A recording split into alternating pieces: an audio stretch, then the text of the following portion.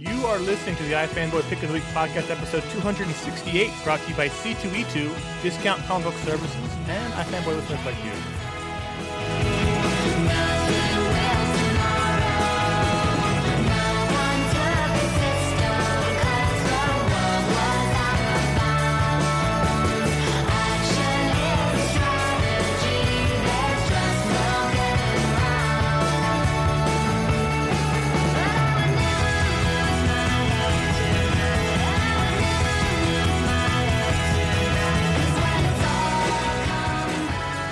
Hello, welcome to the iFanboys Pick of the Week podcast, episode 268. My name is Connor Kilpatrick. I'm here with Ron Richards. Hey. And Josh Flanagan. Did you fall down? Yes. At iFanboy, we are iFanboy. We like comics. We read comics. Every week we read a bunch of comics. One of us picks the best one, writes about it on the website, talks about it in the podcast, along with the other books of the week or the topics of interests. I'm putting S's on the ends of every word tonight. Be forewarned. Before we get to the show, quick reminder and a warning. This is a review show. We talk about the books of the week, so there'll be spoilers. If you don't want to be spoiled, pause the show and come back. It'll be less stressful for everyone involved. And this week, Josh had the pick of the week, and you went out on a limb for this one. If a pick falls in the forest and no one hears it, does it make a sound? No. That's apparently not. I picked a Hellblazer number 275 because every once in a while you like to go with the stereotype about who it is you are perceived to be. But usually when I make a pick like this, I find that most of the people who've been reading along with that title are like, well, yeah, hell yeah. This is the wedding of Constantine. Constantine, actually, but I will never be able to say that correctly. If you've been following along with Hellblazer, even tangentially, you know that I will have been saying, and people who've been reading it have been saying that ever since Peter Milligan came on, it's been great. It was great before that, but it's actually even a bit better since Diggle was before this. And I remember thinking, I don't want Peter Milligan to come on because I'm not traditionally a big fan of his work. But it's been great, and it's been one big story that we've been building up to this whole time, and this is sort of the culmination. I remember quite a few issues back, he proposed, basically Constantine proposed marriage to this girl Epiphany, who's very young. I think she's 22 in this, and her father is Terry Greaves, who's like a London gangster, and so. You know, everybody pictures Bricktop from Snatch, and that's what he looks like, and that's what is what he sounds like. And if you know anything about Cockney gangsters, you know that, Connor, what are they? Scary. They're the scariest people on earth. They're the most terrifying persons ever. And when this all started off, she was just one of these characters who showed up, and then eventually, like, they started this relationship, but it wasn't really like a typical kind of romance thing. Like, it was just all of a sudden one day, like. We should let's get married, and then you're like, oh no, that's terrible, that shouldn't happen. But like over the course of the next few issues, you kind of got into it, and then by the time they get to this sort of wedding issue, you're like, you know what, this is right. And there were a couple of scenes in this that definitely convinced me that it was a good idea, and it was a cool idea. Because one of the things about Constantine is that if you've read a lot of his stuff, and to me, Connor, you've read the Ennis stuff. Yeah, I did. You know, the best part of that stuff is that, you know, his theme is that he fucks everything up. He fucks up every relationship. Everything goes to hell. If you're close to him, you're probably going to get killed or you know, raped by a demon or something really bad. And in this one, you kind of like, it feels like, well, things might go right. Now, I know that eventually that won't be the case. Something will go horribly wrong, and this girl will probably get killed, and you know, Constantine will live on to fight another day. But you kind of wanted them to get a win. And in this issue, it looks like the wedding's about to happen, and they invite all these characters from the past. So if you've been reading along all the time, it's like a nice little setback.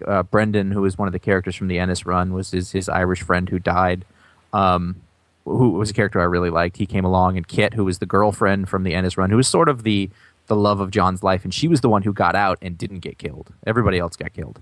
And she came, and there was a really nice little scene between them where, you know, he said, no, she said, do you love her like you do me? And he said, yeah, I love her just like I loved you, but more. And I was just like, wow, it's just really nice character stuff, and it felt like reading one of those Ennis issues, which I thought was one of the things I really dug about it. And you know, I've been saying all along that if you want to get into Hellblazer, you can kind of jump in at any arc, which I still believe is true. But this really was a thing that had something special for people who've read a lot of it, and It was really fun for that, and of course everything goes wrong like it's supposed to, but then at the end you do get things kind of going right. But then there's this gigantic cliffhanger because of basically there's a John has like a demon side, and he took over his body for a little while and did something really really terrible to his niece, and so like the last page you're reminded of that, and so that's going to be something they'll have to deal with later. It was just a great sort of. I don't know if it's the ending to the arc or whatever, but it was a good culmination to this story that's been going on for a couple of years now. I didn't even notice it when I wrote the Pick of the Week review, but there was actually a fill-in artist for some of the pages because this was an extra size issue. There's 38 pages in it. So Sean Martinborough, who some of you might remember from Detective Comics. He's the guy on DMZ right now who I'm raving about. Is he? Yeah. And he was on Detective Comics with Rucka during what is the best run of Detective Comics I've ever read. He did some of the pages in the middle here. He's been doing. DMZ came out this week and they killed again. Like his art was great again. Yeah. He's been around a long time. So he's a pro. I never had any awareness of him until that DMZ issue. Which is just funny. Sometimes some people slip through the cracks. You don't notice them, or you don't read a book. You never I didn't read the Batman book, so I didn't. I never came across them. Yeah. So I've been getting that a lot lately. Some of the guys that we've been like, oh, this guy's new, and you're like, no, he was around. Well, Giuseppe Camuncoli, who's the penciler on this. Actually, I'm sorry, Martinborough just did finishes for some of it. But Giuseppe Camuncoli, who is the penciler on this, like he did the Intimates with Joe Casey. Yeah, and he did a bunch of stuff at Marvel too, didn't he? Yeah. So he's been around, but I just got to know him in the past few years, and he's just one of those guys. Like he's the Hellblazer artist now, and he's been around long enough, and he's great. And I remember there was a Pick of the Week. I think the last time I picked Hellblazer's Pick of the Week 2 or 3 years ago now, maybe. He was the artist. That was sort of when he was just starting out, and he had John in this really ridiculous big double-breasted jacket, and it just didn't look right. And but since then, he's got it. He's nailed it. A couple of times, it just felt like looking at those Steve Dillon pages from the Ennis run. He does it all. He just sort of does that rumpled John face where he's kind of craggy because he's in his, God, he's probably in his late 40s now, I guess, as a character. But then there's also big demons and blood and gore and scary things. And he does this thing where his eyes, the character's eyes, show fear and rage and all these things in this exaggerated way that works really, really well. I don't know. It was just, if you read the comments of it, people have been reading along to this. It's just a great beat. It was a great. It was just a great ending to the story. However, and I mentioned this in my review, and I wanted to bring it up. It was not a perfect issue. It was sort of an emotionally, I'm like, that was great. I really enjoyed it more than anything else I'd read. But there was this moment of confusion in the storytelling and the pacing, where it looked like all hell broke loose at this wedding, and then you cut, and they're at the reception. I was like, well, wait, what happened to everybody storming the pews? And I don't know. That's not the first time an imperfect issue makes the Pick of the Week. That's that's part of we're not looking for perfection. We're looking for what resonates with us. I gave it 4 stars because of that. I went back and I was like, no, I didn't miss something. There's a screw up here, but I didn't care because there were great moments in it and there was great character stuff in it. And that's this is a character that I've been following for 12 years now. This is the book that won't quit. Yeah, I can't imagine that's going to keep happening forever. Well, is there any reason to think not? 275. It just seems to be rolling on. You know what? I just figure at some point, because it's not DC Comics anymore, it's DC Entertainment. True, yeah. And I just think that at some point somebody's going to look at a balance sheet and they're going to go, this isn't right. And then the editors are going to go, yeah, but it's been around for, and they'll be like, yeah. Well, it's probably going to be right around the time that they fold the entire Vertigo line. Yeah, it's not talking. Great issue. Just for what it was, really well done, and just the team has been wonderful. I wrote a post on iFanboy a while back that just Hellblazer is just ridiculously good, and it still is. And everybody who's been jumping on, since I mentioned it, has really enjoyed it too. So that's been nice. That storytelling was resolved in the missing 2 pages. I imagine, yeah. They said, we can lose these 2 pages. That's kind of what it felt like. Yeah. Except it was a 38-page story. 40. That makes more sense, I guess. That's going to be the excuse now when anything goes wrong in a DC book. Well, it was in those other 2 pages. It was in those 2 pages. You cut them. Sorry. I like that what they're doing is they're commissioning the 2 pages. Everybody's still they're doing paying for them. They're just not printing them. Yeah. Well, at the end, they pick 2 pages randomly and take them out. Yeah, I was going to say, it's not the last 2 pages. It's just 2 pages randomly. They don't have to be sequential or consecutive. They're just randomly 2 pages. The assistant editor walks into the editor's office and he just goes, give me 2 numbers. And he's like, 15, 7. Just take those out. They have dice. The thing is half the comics that come out, you probably could get away with that. Oh, yeah. Yeah. Totally. I mean, I don't know what that says about comics or what, but still, that's pretty funny. So Superior issue number 4 by Miller and Leinil Yu came out, and I'm just continually fascinated with Mark Miller's fascination with Superman and inability to ever touch the character. It's amazing. It's amazing. You can't get over not getting the book in the 90s. Yeah, exactly. And this issue was like the whole Superior premise of the kid with multiple sclerosis getting the powers of the Superman-like person. This was the issue that was the most like, oh, this is just Superman. like reading it, I was just like, hey, don't get me wrong, I thought this issue was really, really good. I picture you being on a bus and looking up and saying that to somebody. Yeah, just randomly. And like the people change off and somebody else comes on and you do it 5 pages later. Yeah. And you're like, okay. But I thought this issue was interesting because it touches upon what's happening to the actor who played Superior in the movie. Like, basically, they're just like, listen, we can't make any movies anymore, so you have to go into hiding, which is kind of weird. And then it goes into this whole thing where there's this intrepid lady reporter who decides that the only way to land an interview with Superior is to be in danger and have him save her. And I was like, that's just Lois. I've heard that. Yeah, well, it's the same gag too. She's pulled the get in the car and have it go in the water gag. Yeah, exactly. Was that in Birthright or was that in Man of Steel? It's in Birthright, I think. You would know better than I would. It was in the movie. No. She had no. Okay. Sorry. Yeah, the movie was the helicopter. Yeah, the helicopter, and she didn't plan that. That just happened. Didn't she jump off Superman 2. She jumped off Niagara Falls. Oh, right. Yeah. Man, he wrote Superman, the animated series. That was the first job he had. He did. He wrote the comic book of Superman, the animated. Yeah, right. Yeah. No, exactly. Yeah, and he had a whole pitch for Superman. It's all legend. Morrison Wade. But what I like this a lot. I love the first issue. I didn't like the second very much. I didn't like the third even less. This one I liked a lot. I thought this issue was great. And what I thought was great was that, he's going around and he's helping as many people as he can, and crime is going down. And then he talks to the press and he's kind of coming out in public. And then his best friend gets, kind of bullied by some bullies, and he's just sitting there watching TV. And his best friend's like, "What good are you? I'm getting bullied. You're not going to help me." And he helps him, and he screws with the bully. Takes him to the North Pole and scares the bejesus out of him. And then decides he needs to do more, and goes to meet the president and decides that he's gonna solve the Afghanistan war. But then our little intrepid space monkey returns and goes to the bully who now hates Superior, and it ends with the feeling of now we've got our villain. Yep. Which I thought was really, really interesting. And then it left me going, how many issues is this series? I think it's 6. Is it 6? Yeah, because Nemesis was 4. I was hoping, this ended. I'm like, I don't see an end in sight. I see, so. But not so much on the plotting. Ongoing. Yeah. I don't know if it's an ongoing or not, but either way, it was really good. I was just really surprised. I mean, but it's what he would do with Superman. It's hysterical. So. I don't think you can go on spec forever. Yeah, true. I don't know what the book's bringing in, but eventually he's going to have to do an Avengers book. Well, it's Icon. He can do. It's Miller. It's still not paying. He can do whatever he wants. It's Miller. He's insane. But that's true. So also, what Yu does is sell some more original art for $4,000. Yeah, exactly. That's true. He does. Yeah. He does have very expensive original art. He could sell that cover art. Wowza. He's getting better. I mean, I don't normally say bazoombas, but bazoombas. Oh. You give the people what they want. It's not like Mark Miller was like, "I need you to turn that down." He went for it. Anyway, but back on Iron Man.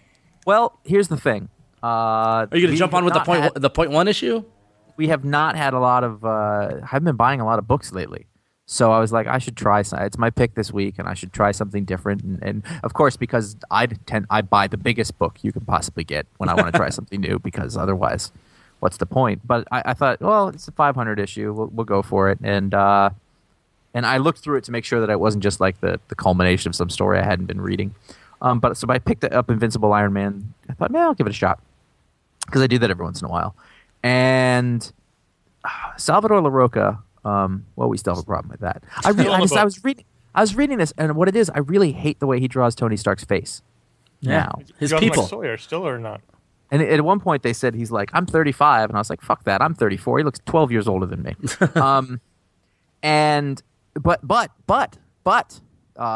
There was it was a really neat story. It was a single standalone tale of like a future tense, and a Spider-Man showed up, and Tony like went to talk to Peter about what happened, and I wasn't entirely clear like what actually happened anymore since Brand New Day, but they sort of got around it a little bit where now people kind of do know that Peter is Spider-Man again. They're kind of like, yeah, well, we knew, like who does? Not in Tony, any other books. Tony sort of intimates that he knows at the end of this because it's just like I'd be an idiot not to know. Well, like, just be Tony then, because nobody else does. Yeah, no, the Avengers don't know. The Fantastic Four does though. He revealed the Fantastic Four. Anyway, there's like not flashback but flash forward sequences by a few different artists. One of them is Kano, who was in Mortal Kombat, I think, and then sections by Nathan Fox. Ooh, and I mean, dude. Yeah, he's ridiculous. And they like the pages are ridiculous. I put just one little tiny one that really caught my fancy in the best panels of the week, and then the other one is a really long name. That's Carmine de Giandomenico, which is sort of there were these three different things going on in the future, and each of the scenes, like the set pieces, were drawn by different artists, so they kept switching in between and out them. And then the present was drawn by the regular team.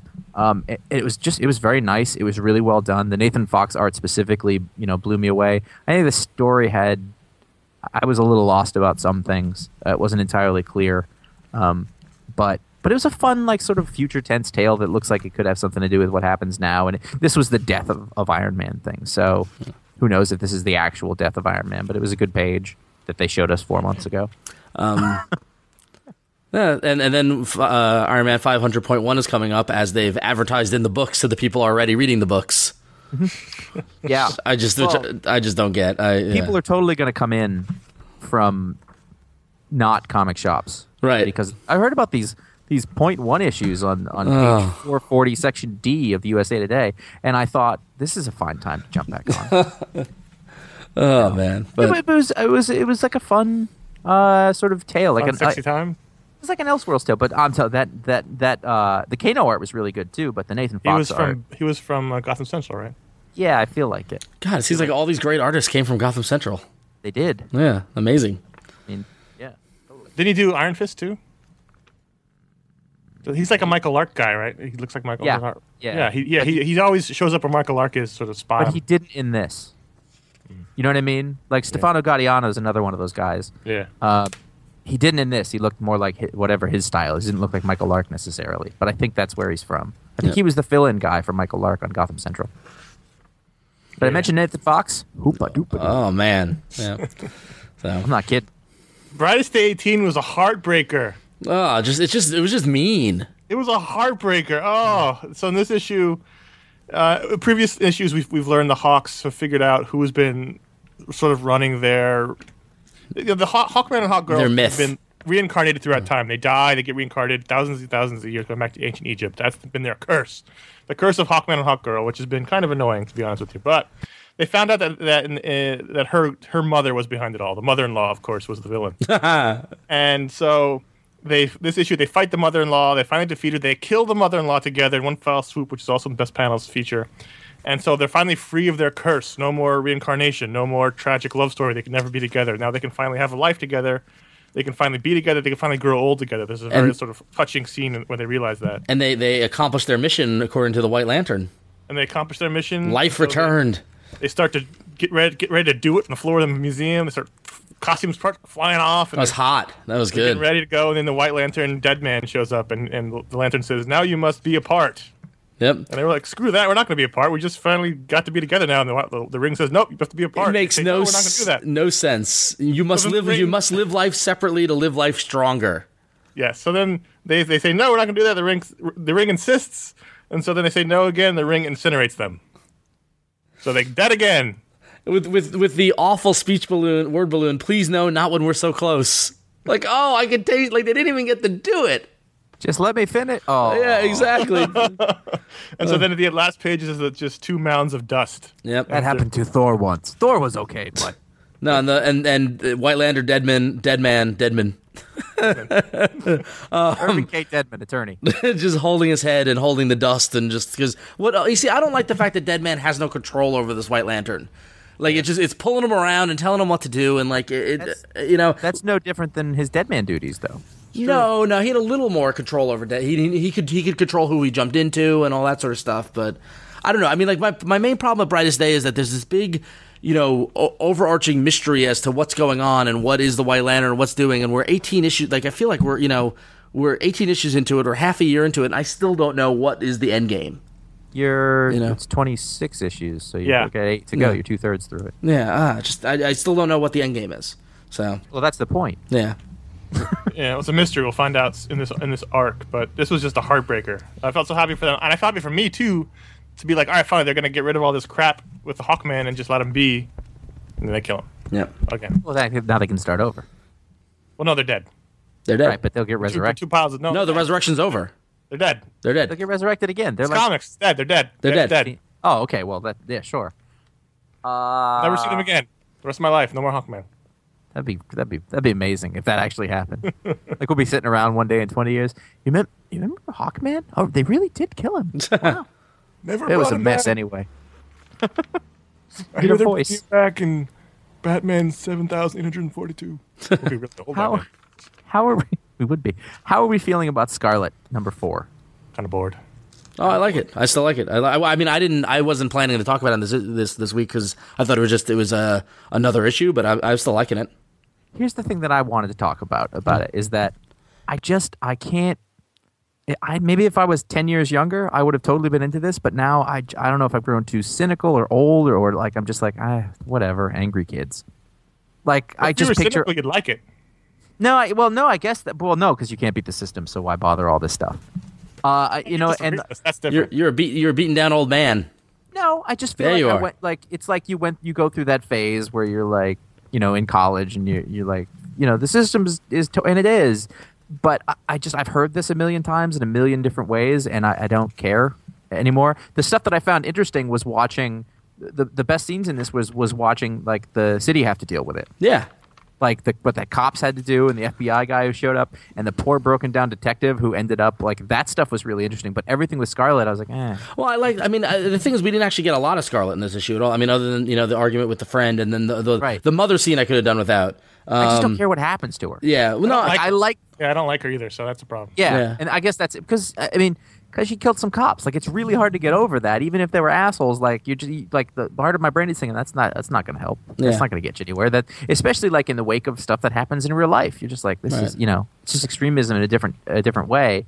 And I don't know. I'm not connecting with it. Yeah, I know. I enjoyed it. I mean, like, I didn't think this issue was amazing or drop dead. Like, oh my God, stop the world. But I didn't think it was bad. I still am on a pretty much alternating love-hate with Malev's art. Like, there's some pages where I'm just like, wow, that's awesome. And then there are other pages where I'm like, oh, that cringing. You know what? I guess is what it's looking. When I think back about the stuff that Bendis has done and creator-owned stuff before, like, I loved almost all of it. Like, I really connected with it. And this doesn't feel anything like those things, which is fine. He can go do a different thing he wants. Right. But like it's not. It doesn't feel like Powers. It doesn't feel like Torso. It doesn't feel like Jinx. Like that stuff. I just felt. I don't know. This doesn't. It lacks a passion to it, I guess, because I don't know if I. Well, passion on your part. I mean, he's clearly very passionate about it. Maybe it just doesn't connect with you as a thing. But I don't know. It doesn't. Yeah. It seems like forced. It's like forced punk rock sentiment. Like I don't feel like there's. If there was something behind it, like where you're like, well, Bendis is very revolutionary. Yeah. But then again, he's trying to write a character that he's making up, and I get that. But it's wow. You could go right for Pitchfork now. It's criticizing the forced punk rock sentiment, like of someone's creation. Like if you had a band who did this, if you had a band who wrote a bunch of songs about stuff like this, but you knew that wasn't really what they felt, you wouldn't buy it. Right, but I don't know. That's not what he's writing it for a reason. I mean, I don't. We're getting sidetracked, but I don't think it's. I mean, what's the point of art? That kind of thing. Like, right. It just depends on the story. I mean, I'm curious to know what his end game is. This ongoing? What is this? I don't. I have no. I don't know whether it's an ongoing or a miniseries. I think it's ongoing. Mm-hmm. Yeah, who knows? Anyway, Phil Noto. Yeah, Wolverine and Jubilee #1 was the surprise hit of the week. It was People are loving it. All over It the place. was and don't get me wrong, I'm really excited to hear that Kieran Gillen's taking over Uncanny X-Men. But if you told me Catherine Inman was taking him, I'd be fine with it as well, because He's good. He's good. She's really good. So basically, this is focusing on Jubilee, the aftermath of the X-Men Curse of the Mutant storyline, where Jubilee is now a vampire, and they've had her in a cell, and they're watching her. And they've injected her with a bunch of Wolverine's blood, his healing factor, to try to get the healing factor to fight the vampire virus or whatever. And it seems to be working. Jubilee's all angry and she's all angsty, and everyone's trying to help her and all this sort of stuff. And Wolverine kind of says, steps up to Cyclops and says, no, like, she's my problem, I'll deal with it. And Catherine Inman just writes a really relatable, realistic as it can be, bunch of characters, and like there are laughs, there are, she got across Jubilee's frustration and anger really well, and you understand what the premise of the problem is. And Phil Noto just killed it on art. It just looked great. Like, seriously, this was like, I totally dismissed it, and I flipped through it in the store. I'm like, I need to have this, and I grabbed it. It was great. So that was my surprise pick of the week, absolutely. So Catherine Inman can write the X-Men as much as she wants, as far as I'm concerned. Did you ever read Moving Pictures? Yeah, I thought it was all right. I wasn't too blown away by it. It was pretty esoteric. Yeah. But I thought it was very good at mood. Yeah, no, it was very, very good at mood, yeah. So, but, she's great. She's like, I want to go back, and I've been meaning to go back and read Hellcat and all the stuff that she's been doing, and now I'm going to do that, so. Hellcat, people. Wasn't that La Fuente? Yep, it was. Well, of course you're going to go back and read that. Oh, yeah, I know, yeah. Of course you are. Yeah. Ben McCool. Will he finish this one? Who knows? Memoir number 1. I have a feeling he will. I have a feeling the choker wasn't his fault. Oh. Ooh. A little old school John Cassaday on the cover. I didn't know what this was at all. Like, so I just was picking it up, and I was like, oh, it's like a horror thing. Yeah, it's like a creepy thriller thing. Yeah, this is like Ryan Kelly, but not. Right. Well, yeah, Nikki Cook is very Ryan Kelly-esque. Black and white. Mm-hmm. Again, talk about mood, though. Talk about using black and white and shadows and things like that. I think the mood was very good. I think the setting was very, like, the backgrounds, the buildings, the whole emptiness of the entire place. That stuff was all there. Yep. The figures threw me off a little bit. Yep. Were just a little weird. And then, I guess this is nitpicky, but the email page, I was like, did no one finish this? Because it was just like, new message. It's just some text. I'm like, it's very simple, very. But it got across that it was an email, and it was. It did. I don't know what's happening. I'm kind of interested, and I don't really like stories like this. I'm not like a horror guy or a. Yeah. But I'm a little curious. I want to know who he's going to meet. But if you like sort of that creepy, I don't know, mystery horror. I don't know. I feel like I was missing some information. I don't know what to make of it. I'm not sure. Yeah. Well, I mean, but it's the first issue, so I mean, I think that's part of it. Yes and no. I mean, I just have nothing to. I want to read the second issue to see if there's gonna. I just don't know what. To make I kind of see what you mean there, in that where, like, I didn't really connect with the main character.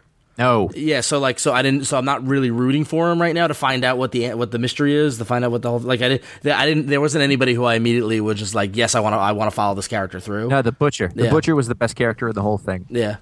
Don't buy no meat here, son. That was the best scene in the whole thing. Yeah. You don't want any meat. Oh, okay. No meat. Bad things. But yeah, no, I mean, but I'm curious. I'll stick with it, just see where it goes. And at least, hey, it proves that John Cassaday didn't forget how to completely draw on that cover. Good cover. Yeah, it was actually a really good cover, actually. Is that supposed to be the reporter? I think so. Yes. Yeah. Because don't point it out. Pretty sure that's Elijah Snow or Cyclops. So, con season is starting back up again, whether you like it or not. All the conventions are starting to. The March is packed with conventions, and the biggest one it seems to be is coming up is C2E2 in Chicago, the second year of that show, and it's going to be from March 18th to the 20th, and they're going to be in the West Building at McCormick Place in Chicago, and tickets are still available, and they've got a great VIP ticket package for $150 where you get to all access to the floor as well as access to the VIP lounge, and you know what happens there. There are refreshments and coat check. Yes. Lap dance. You get a signed Ivan Reis C2E2 poster, a couple of Marvel C2E2 variant comics, including Amazing Spider-Man number 642. A ton of great people are attending C2E2 this year, including Brian Bendis, Ivan Reis, Adam Hughes, Ben Templesmith, Cliff Chang, Gene Ha, Jeff Darrow, Mike Norton, Paul Cornell, Scott Snyder, Scotty Young, Tony Moore, and tons more. Go to c2e2.com for all the details. You can order your tickets there. It's definitely going to be a convention you don't want to miss if you're in the Chicagoland area or you're looking for a vacation to the lovely Chicago area. You want to go do the Sears Tower and all that fun stuff. The Bean. It's not called that anymore. Oh, no, yeah, it's some fucking other place. It's called the Sears Tower. It'll always be the Sears Tower, you Damn sons right. of bitches. But yeah, so go to c2e2.com, get all the details, and get your tickets while you can. I loved Young Justice #0. Was it good? Yeah, it was fun. Yeah.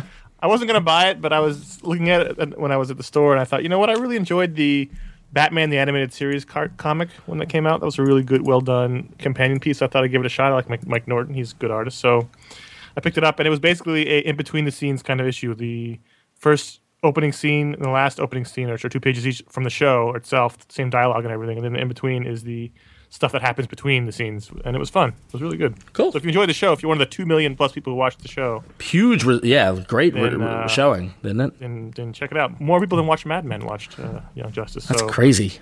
So check, if any, it's just a piece of you, then it'll be the biggest comic in all of comics, and Mike Norton will get the recognition he deserves. Yeah, fantastic. Great. So Buffy the Vampire Slayer #40, our long national nightmare of season 8 How many of years, Buffy. Ron? How many years is it? Is it 4 years? I think it's been 06. like 4 years. Yeah, it was early in the podcast. Yeah. This last issue was written by Whedon, and Georges Jonti again finishes out. Give it up for Georges Jonti, by the way, for this stuff. this complete run. Like, talk about a life's work. Jeez, wow. Who'd have thought that you would finish watching the entire TV series before this ended? I know. Well, that was my goal, and I did it. But my question is, why do all modern comics seem to end up in San Francisco? It's just weird. Now the whole gang is in they settled in San Francisco after everything that happened, and it was a to be somewhat, in my mind, to be expected ending. In that it just, everything kind of ended. Everyone's kind of unsettled, but the fight goes on. I liked it actually a lot more than anything I've liked from Buffy in probably a year. Yeah, but that's because there was no big story. There's no convoluted plot. It was just the characters sort of living. Yep. And in that sense, you can't really beat Joss Whedon dealing with those characters just sort of living. And the dialogue was fantastic. And there was a lot of funny moments, and that I was I finished it. And I thought, man, this is what I've been missing in this book for a year. Yep. But I don't, good ending. But I'm definitely not going to continue on to season 9. Are they going to do season 9? Yeah, starting in 2013. Oh, give me a break, jeez. And then going to 2025. Yeah, jeez. And then Hawkman will come back. Never. Where's Hawkman? I mentioned that I gave 4 stars to the pick of the week, Hellblazer. The only book I gave 5 stars to this week was Northlanders #36. Oh, so doesn't that make it your pick of the week, Josh? No. Part 2 of it was just really, really well done. It was a 2-part story, The Girl in the Ice, and tragic. It's one of these things that Brian Wood does, these non-story stories. Yep. Where you're waiting for something to happen and that thing doesn't happen and the dude just dies. Yep. But this was a story about dude's in the wrong place at the wrong time. Somebody's got to pay, and he just comes to accept it. And it shouldn't be happening, and it does. Which is, it's that's a perfect picture of injustice in the world. And I got to say, the range on Becky Cloonan. Yep. You can't pin her down. And this was just desolate and quiet and just really well done. Some fantastic full pages, like the topography and the long shots she does. Yeah. They're great. And and to see an overhead shot of Reykjavik in 1168. Yeah, that's badass. I was was it that small? This is a great story arc. It was really good. Yeah, just two issues, and it was just how you do that right. Another one of these books, I have no idea how this book is surviving. Yep. None. No idea. Don't care. I think it sells well in trade. I hope so. I know a lot of people do read it in trade. I read it in trade. So, Amazing Spider-Man #652. I hated Stefano Caselli when he was on. It was the Initiative, right? Avengers: The Initiative. No, it was the Secret Avengers, Secret Warriors. Oh, so it was the Secret Warriors. Yes, it was. No, but he did something before that too that I hated him on too. Oh, I don't know about that. I didn't hate him as much in this issue. He was great in this issue. Yeah. I loved the art in this. There were moments. There were moments that reminded me that why I didn't like him, but all in all, it wasn't as bad as I remembered. So this is also the best thing I think Slott's written in forever, or at least the thing I've liked the most that he's written in forever. I really like this issue a lot, from top to bottom. Nice, which is good because you're shaky. Prior to opening this issue up, I thought, maybe I should just stop for a while. But then I read this and I really liked it, so we'll see. Maybe this is going to be like an arc to arc. I have one problem though, is that I don't buy Peter and Carly together. I don't feel the emotional bond there yet. Because you're I don't, for some reason it just does, and maybe you were not supposed to yet or whatever, but like, I just feel like it was just kind of tacked on, and now we're just supposed to accept it. And it kind of happened very suddenly at the end of the last arc, not arc, but last team of people. Yeah. And they never really got to explore them dating. Now they're just all of a sudden dating. Now they're just together, and it's like, Mary Jane's in that world, and everybody knows it. Yeah, no, she's in the world, yeah. I know, so that's what I mean. Like, so everybody knows that. So there's also always that tension every time Mary Jane, Peter, and whatever girl that Peter's with. Yeah, so which was played out well. She was kind of jealous because Peter had gotten his life together with Carly and not with her. And so which was great. Yeah, but and the backup story by Fred Van Lente and Riley Brown I thought was good. It was really good. The Power Man story. This was a really good issue. Yeah. Yep, a good bundle. All right. Morning Glories number 6. This is an interesting book. I mean, it's still good, but it's sort of all over the place, which I think is all right because it is issue 6 of a long planned miniseries or series, I guess you want to call it, long mystery. So we're still sort of learning things, and it's sort of the camera keeps swinging wildly. Like we found kids for a while, and now we're on this new character, which is fine. It's just that there's a skeenish lack of cohesiveness to the story, which keeps it from being great. I think it's good. I hear that. I'm every now and then, just when I like the last couple issues were like sequential and we're like carrying through a story, and now we're at a new point, and I understand that, but it's just like I feel like I'm getting jerked around a lot. Well, I mean, to be fair, Spencer, who's writing 97 titles at the moment, has never made it to issue 6. True. Like, this is the longest thing he's ever written, and there's probably, he's good. There's no doubt about it, but there's still going to be some learning to be done, and maybe, this was a story that's part of it, but maybe it came too soon. And no, I'm not saying that at all. I think there's a certain scalped-esque meandering to this book that, where you sort of don't go straight ahead, you go around. I think that you can totally do that, but you do have to. Sometimes it takes a little more establishment before that's welcome. Sure, I see that. Yep. All this is introducing a new character, which isn't necessarily, they just spent a whole issue introducing this character, which is good. I thought this was actually a really interesting story that he told in this issue. Yeah, I thought it was really, yeah. It was good. So that in that sense, it's just, I don't feel the urgency that I felt in the first couple of issues. That's sort of dissipated a bit, but. Well, it's like any relationship. Yeah. Sure. Cool. So those are the books that came out this week that we enjoyed, and you can find out all the books that ship every week at ifanboy.com/comics, where you can do your pull list and come back on after Wednesday and rate and review your books, and you can leave a detailed review of comics that you might like or didn't like, much like these reviews that we're going to read now. Our first review is Wolverine number 5 by Scorpion Masada, who reviewed Wolverine number 5, gave it the story a 4 out of 5 and the art a 3 out of 5, and nobody made it their pick of the week at this point in time. So just saying that. Nobody. No one. Scorpion Masada says, in what seemed like a somewhat silly premise for a Wolverine story, Jason Aaron has merged the Wolverine mythos with the classic heroic tradition, the tradition of descending into the underworld and returning alive. Wolverine goes through the most arduous adventure of his life by accomplishing what heroes like Orpheus and Hercules have done before him. And like Hercules, Wolverine has a problem with self-control. And like Orpheus, Wolverine tries to save his love from hell. This issue hinges on these tragedies as we see Wolverine severing archenemies and family ties in an attempt to ascend out of hell and bring some loved ones with him. Again, screw the main story. Give me the backup by Jason Latour. My God, I love it. I want him to be like the ongoing artist. Yeah, he's good really luck with good. that. That's fantastic. Fantastic. Yeah, I think one of the things that bugged me about this is that I don't stick with Wolverine sort of ongoing forever. So I wanted there to be a bit more of an ending than there was with this. But I know that's the nature of comic books. Yeah. So like at the end, it's like, and here's the next thing. So I don't know what's gonna. I just wanted it to be like 5-issue story, cap it off, do the next thing. That would have made me kind of happy. But so Sabretooth is dead now, right? He's dead too? I guess. Well, yeah. He got cut with a blade that you cannot heal from? Yeah, and he got his head severed? He's dead is dead. Right, You know so he and what I'm Hawkman are never coming back. One would hope. Although I would read a Hawkman Sabretooth miniseries. Like buddy series, them on the road. Stuck in hell trying to get back? Yeah, exactly. Are there roads in hell? Of course. Yes. All roads lead to hell. They're congested. Yep. always. Hell is driving across the United States in like the middle section where there's nothing to look at. Hell is trying to get from Brooklyn to Queens. At 5 o'clock in the afternoon? Having No, just in a regular day when it's not supposed to Ooh, take that is a great book. Hawkman and Sabretooth stuck on the BQE.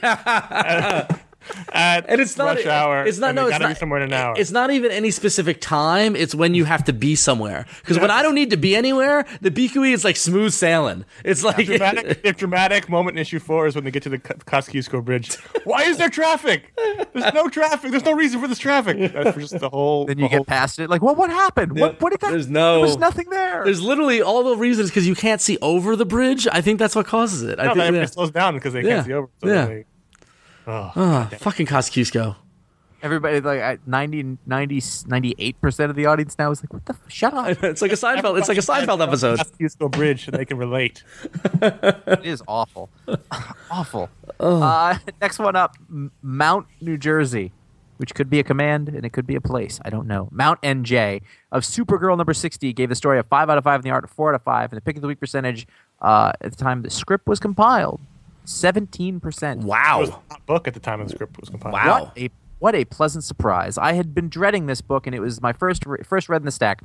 I just did not see how I could enjoy this book after the Gates Eigel run because it was one of my favorite monthly books and always had a blast reading it, never wanted it to end. Supergirl was my Power Girl, and Gates Eigel were my Palmiotti Grey Connor. Oh, that's interesting. Who knew the DC could have lightning strike twice? Power Girl and Supergirl were very much in their own bubble world, and that was all right, except for the occasional Superworld crossover for Supergirl. Like Winnick and Power Girl, Spencer Peety have set up a great story that reacts to the rest of the DC universe, as before they were somewhat isolated. What I like especially about Spencer Peety is that they are continuing to grow Kara in the world already created. We saw a reintroduction of villains who were in the Gates run, but added what could be Kara's Lex Luthor into the mix. Gates gave us a Bizarro Supergirl, and Spencer Peety went one step and gave us her own Lex Luthor. I don't think it's any coincidence that his name is Alex. Minus the A, you get Lex. So this was Nick Spencer's aborted first issue, where he was announced as the Supergirl writer, and then about a week later he was announced as not being Supergirl writer. Oop, I gotta go do Iron Man. Yeah, so he co-wrote this issue with the new writer James Peety, or I'm sure he just plotted it and Peety wrote over the plot, which I'm sure is what happened. But this was strong. This was really good. The new Lex character is a college student who hates Supergirl, and he made an app where you can find superheroes all over wherever you are, and it maps them. Nick loves that. Yeah, so he's created a way for people to track superheroes, and this is going to lead to some nefarious scheme where you can see where they are at all times. So people are running around Metropolis taking photographs and mapping them, and so it's I don't know, it was good. And there's sort of a reintroduction. So if you've never read Supergirl before, this is a good place to start. You get to know all the characters again, and it was really strong art from Bernard Chang, I believe was the artist. So. I listened to Nick on the Word Balloon show. I mean, this was not unthought out. I mean, it sounded like he'd put a lot of work into this before not doing it. No, this is very much a Nick Spencer book for sure. Mm-hmm. Yeah. But we'll see where it goes when he leaves or he's gone. Whatever happened. Who knows? Iron Man. He's over with Iron Man. Iron Man 2.0. Iron Man 2.0. It's just War Machine. You'll have an app too. So yeah, of course I'll have an app. So go to ifanboy.com/comics, do your pull list, come back and rate and review your books. You can get on the show. Good times. Now you've heard us say it before. iFanboy is listener, member supported. Still true. Always was, and now also. If you listen to the show and you want to help out, if this is a big part of your life, then there are things that you can do. You can click on the banners on ifanboy.com, support those people because they're supporting us, and patronize their services. You can go to ifanboy.com/Amazon, and you can click on the little Powered by Amazon button there if you don't want the stuff that's laid out on the page. And that'll take you to Amazon proper, and anything you buy there comes back to us, and that's a pretty big deal for us. So if you do that, it doesn't take any effort on your part. A little tiny bit of effort, but it's a really good way to help. You can buy shirts. We have Fear Agent shirts left. I wore mine proudly the other day, and it turned out that Rick Remender had a child that day. So I'm just it's amazing saying, the power of the Fear Agent shirt. That's what I'm talking about. You can, and then finally, the best, most direct way to help out is to be an iFanboy member. And one of the great things that I love hearing is that we'll get voicemails and emails from people who are like, "I got my member package. It was, they were really glad to get the T-shirt. They liked the buttons. You can get a little handwritten note because we care." And it really makes us proud that not only were people happy to support the site, but that they like giving back, and they're really happy about it. For $4 a month or $42 a year, depending on how you want to do it, you can get a comic book and a button and some stickers and the satisfaction of knowing that you're taking part in keeping this whole thing going for us and for you and for everybody else. If you're a member, you're definitely paying somebody else's tab. Or for $10 a month, you get all that plus a T-shirt, or $100 a year if you want to pay it all in one lump sum. That is the best way to do it, and we thank every single one of you for chipping in. It's awesome that you would do that. And if you've been thinking about it, now would be a really good time. That would be very helpful. Yeah.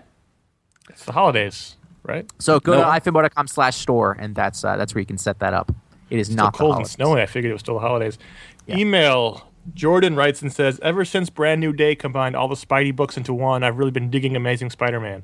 The fact that it often takes place separate from other events in the Marvel Universe has made it easy to read just the one title without feeling the overwhelming need to run out and buy a bunch of tie-in titles.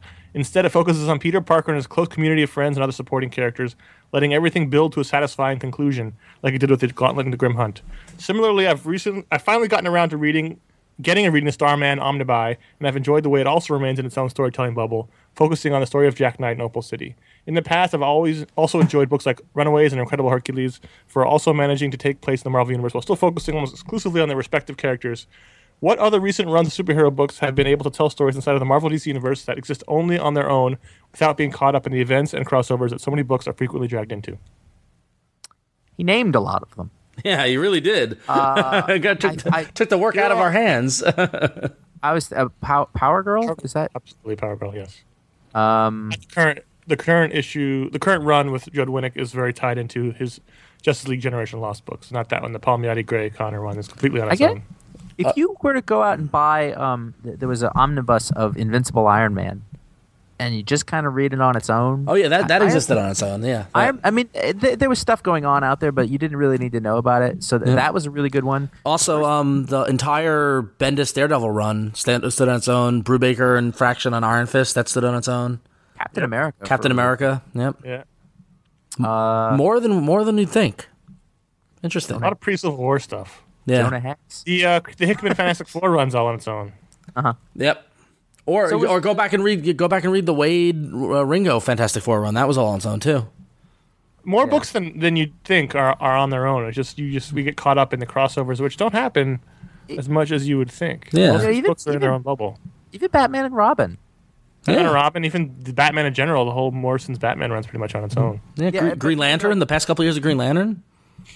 Well, no. Oops. No. But it's funny because even with 4 Bat books going on, they all you didn't have to read all of them at all. They didn't have anything to do with one another. Flash is on its own, even though it's technically a Brightest Day crossover. Oh, but it's on its own. But it's only 6 issues. Yeah, and don't go back to that. Yeah, I mean, a lot of these books are. They're just the thing is people think they're all connected. They're really not. Yep. Ultimate Spider-Man. Ultimate Spider-Man, except for the crossover with Ultimatum. Well, yeah, but that they forgot that as quickly as possible. So, all right. What? So, cool. Well, there's some options there, and you mentioned Hercules and Starman. So good. I started reading the last omnibus. So good. Anyway, all right. Our next email comes from Jason, who writes in and says, "On you guys' podcast a few weeks ago, maybe before the holidays, you were talking about Hawkeye and Mockingbird continuing in the Widowmaker mini and Punisher becoming a mini now, and suggesting that this is the future for these books because they don't sell as ongoings. But both Marvel and DC are publishing more titles, and I thought that was another word. More titles, and I think the main problem is just that the market is so flooded with stuff now that there's no room for anything. That's why it all gets canceled so fast. In only 2003 that's not a good sentence. In only 2003, Marvel were putting out like less than 40 books per month now. There's like 70, 80, and 90. Whoa! Oh my God! If you do one like that, I'm gonna do one like Aquaman from Maine. It'll be awesome. Well, Jason, I don't know what to tell you. I mean, I haven't checked those stats, but there are more books now. Yes, there are definitely more books now, and it's funny because they're more expensive. And I more. It's like the 80s all over again. But man, the mini thing, that's semantics. Yeah. It really is. It's just the name of on the cover. Yep. Yeah, and the fact is, when they decide they don't want to do it anymore, they just put the overall number back on. They do it over and over again anyway. Yeah. But no, I think that the number of titles is absolutely a problem. Like, it's too much. They're really going after their core market to try to subsidize everything by giving them instead of going for new readers, they're just trying to get the current readers to read more. Yep. Right. That's really that's been comic strategy for 20 years. By convincing them that they have to read this is the story you can't miss. Everything is going to change. Yep. Because there's that outside chance that, hey man, we may not reprint this, and if we do, it might be a long time from now. So you better get it now, especially if it's DC. Yeah. Anyway, all right. Next, I was looking at Green Lantern Corps, and I was like, that thing is at number 56. Yeah, crazy. Well, it was a top 10 book during Blackest Night.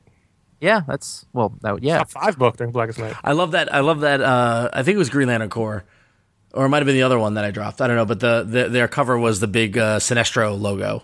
Green Lantern Corps. Yeah, it's like nice. It's not even Green Lantern. Yeah. I think Emerald Knights had a Red Lantern cover. Yeah. That's what. Yeah, it was.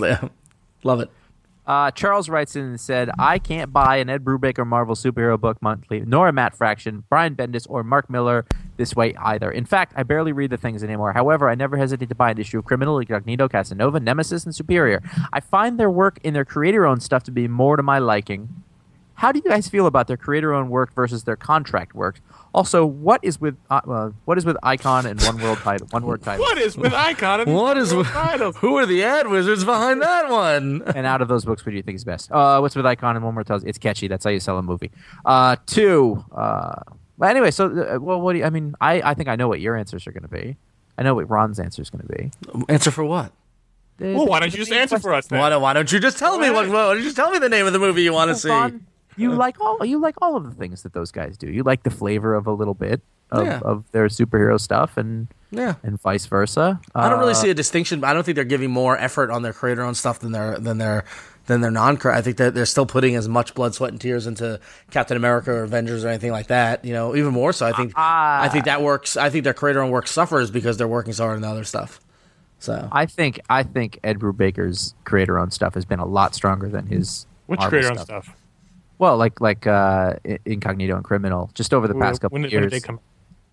Yeah, well, no, it's true. I think whatever he's doing outside of comics is taking precedent over his comic work, or not his comic work. Because what is that? Creator-owned stuff's not coming out. I don't know, but it's not. I don't think it makes it better because it's creator-owned. I think you can tell when Criminal is at the top of its game, it's one of the best books. But I don't think it's been because for whatever reason. I think you can. I mean, Incognito, you can say the same thing about the second. I just think whatever gets the most energy is the best stuff they're writing. Well, then it's this Avengers stuff might be the best stuff, or it's certainly not Powers because Powers isn't coming out, and it's.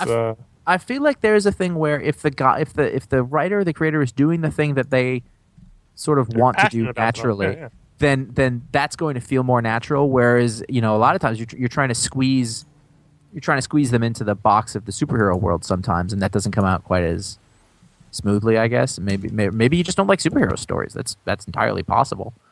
I know I've certainly felt like that. But you can tell, I mean, Bendis loves writing the superhero stories as much as he loves writing his creator-owned stuff. Bendis is definitely a guy that, you can like one thing more than the other, but I don't think his stuff is better. I think he does everything. Miller, on the other hand, I think is putting more into the creator-owned stuff than... Yes. Yeah. Well, yeah. But he goes, hey, wait a minute. Yep. No, he gets Look how this works out for me. Yeah. Yep. No, but I don't think he's phoning it in. I mean, there's other guys like that. I think Remender puts everything into all those books. Just as an example of a guy who's done creator-owned and he stopped his creator-owned so that he could do that. Well, right. But brother got Bill. He just had a baby. I said, come on. Right. No, I know. Yeah. I'm not questioning the decision. I'm just saying it's not like Remender is trying to do Fear Agent, Strange Girl, and all this other stuff while he's doing Punisher stuff. Like he drew a line in the sand, going, "I'm doing Marvel stuff now." Mm-hmm. And he's focused on that. Which maybe that's the right way. Who knows what the right or wrong way to go? I don't know. Who are we to judge? So anyway, shoot us an email. contact@ifanboy.com. Love to hear from you. You never write. Count Comic Book Service gives monthly specials up to 75% off. 75% off any of those books we talked about on just that last email. You can get them at Discount Comic Book Service. 40% off all the major publishers. A flat rate shipping of $5.95 on all U.S. orders. You can buy anything in previews, and they have 9,000 trade paperbacks in stock on their website, which is at dcbservice.com. Excellent. On to the voicemail. Our first voicemail has got a question about manga. Hey guys, this is Adrian from LA, and I've seen a couple of times on your site that you mention manga you've read or want to read, and given that you guys almost always talk about Western comics, and I'm mostly a Western comics reader, I was just wondering what manga have you guys encountered and that you liked and that you would suggest to Western readers who haven't read manga. All right, thanks. I thought he was talking about Westerns for a while. So I was like, Jonah Hex. Oh, shit. Wait, damn. He meant Western as in like us, American. Yeah. If you go back, you can see we did a show on manga once where we proved we really knew nothing about manga, which is why we don't talk about it that much. No, nothing. Where we picked a few series, but here and there we've definitely all read things that we liked. Manga's just like any other comics. There's all sorts of different kinds of comics. So whatever it is you like. I've been reading Pluto lately. Pluto!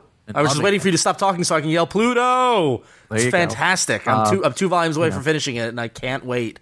Yeah, I've been plowing through that pretty good. Other than that, there's Molly McIsaac on our site often writes about manga. She just did a story about the stuff you should be looking for. No, but things like One Piece are tons of volumes, but this is to be really good. 20th Century Boys. I mean, since we've done that show, at least my personal awareness of manga has gone up. I haven't read them, mind you, because the tons of volumes, stuff like that. But I dove into Pluto, and I'm totally enjoying it, and that's the one I recommend to everybody now because it's only 8 volumes. It's totally digestible. That's where I would start. So cool. Project X Challengers. Well, it's out of print now, so it's like that moment has passed. But anyway, so our next voicemail is just we're gonna let it stand on its own. Hey, what's up, iFanboy? My name is Gil. I have been reading the Joker series from 1975, and it's like really it's pretty hilarious, Like the Joker has this hideout called the Hacienda, and it just cracks me up, man. But I was just wondering if you guys know of any series, like particularly back in the day that focused on one villain or something of that sort. Nothing too current like Secret Six or Lex Luthor in Action Comics, but anything you know would be appreciated. Thanks, peace. So, does he just have some really good shit, or something? It was a party over there. That's all I know. Somebody tickling him, or listen. Dave's not here. Thank you very much. If you have a question, you can email us or you can call us at 1-888-FANBOYS. It's 1-888-326-2697. We've got another podcast called iFanboy Don't Miss, where every week we talk to a creator who's about a book that's coming out that Wednesday that you absolutely cannot miss. And this week we're going to be talking to artist Ryan Kelly, fan favorite artist, who drew the New York 5 #1, written by Brian Wood, coming out on Wednesday. So you definitely want to check that out. He's a great artist, and it's a series I'm highly anticipating. So New York 5 #1. If you're going to be in Brooklyn or in New York City or around the area, the tri-state area, we'll have our 10th anniversary party and live show this week, January 28th. So if you're in the area that day, come by. Bergen Street Comics, 8 o'clock. The show time is, I think that's when we start the show, so get there a little bit early. There's not going to be a lot of seats. There's a lot of people RSVP'd already on Facebook for more than we thought. So some of you will be doubling up on chairs. Someone can sit on Paul's lap. It'll be awesome. Come by, check it out. There's information on top of fanboy.com if you want to be there. You can find out how to get there and all that stuff. We did not answer Gil's question. It's okay. I don't know what the question was. I don't think he'd remember the answer to be honest for the question. If you want to answer it in the comments, that's what I'm saying. Go for it. Go to ifanboy.com.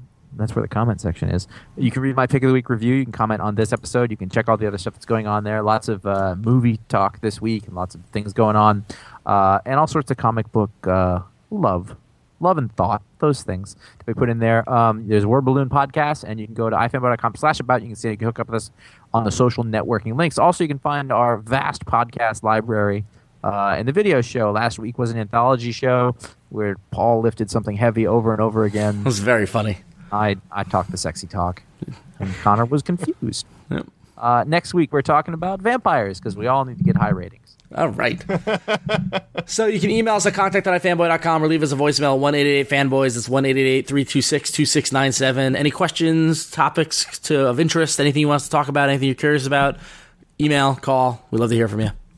Next week after the vampire show, we should do a show about Justin Bieber. Yeah, good idea. That'll we want to see download skyrocket. Totally. That's what we have to start doing. Bieber shows. Justin Bieber and Betty White. That's all. All Bieber all the time. Yep. Not even Betty White, just Bieber. Bieber. Change the show to iBieber. Write us a review on iTunes. Or better yet, tell your friends, tell Justin Bieber about us. Maybe he'll talk about us and people will come visit. I can talk about Porsche if you talk about us. Yeah, we would like to buy a Porsche. So please, if you know Justin Bieber, tell him about us. Please. That's it for this show.